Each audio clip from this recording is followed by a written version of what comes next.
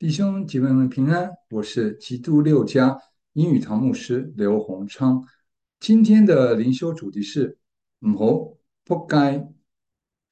美国的停车场有时会以低矮的水泥砖做停车位的边界。有一次，我急忙回车里拿东西，没留心脚下，绊到了水泥砖，结果整个人猛地向前扑，狠狠地摔下。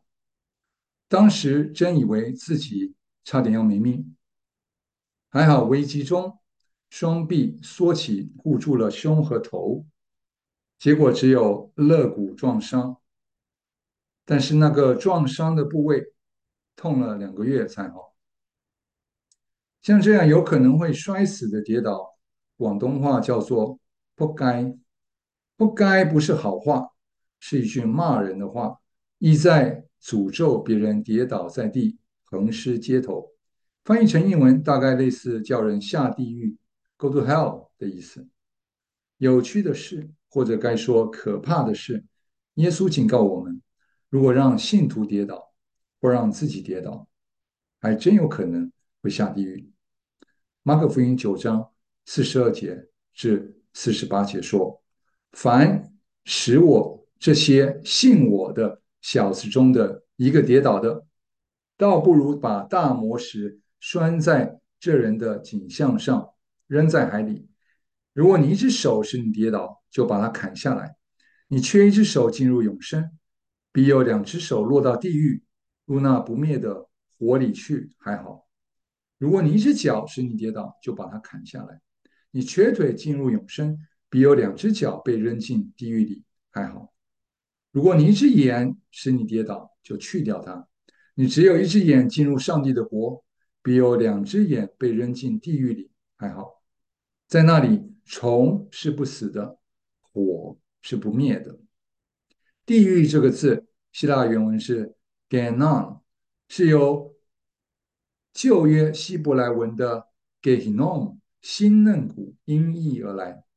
新嫩谷位于耶路撒冷的城外，旧约时期作为犹大和便雅悯两族的地界，后来成了摩洛和巴利等偶像崇拜的中心。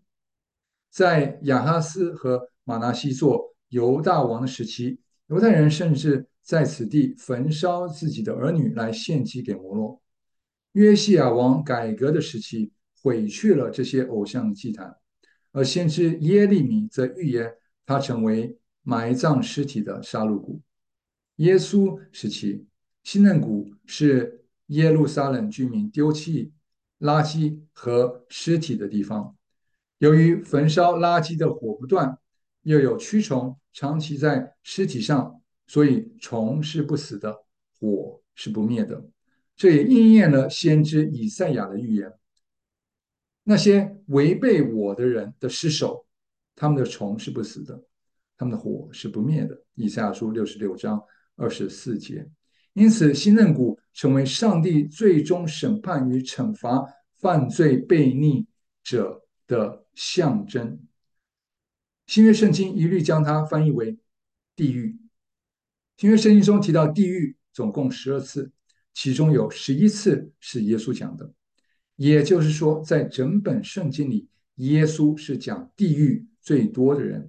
耶稣警告我们，永火审判的地狱是真实存在的，就如同新嫩谷也是真实存在的一样。朋友们，你相信耶稣的警告吗？你生命中有哪些方面是让人跌倒的，是让信徒跌倒的？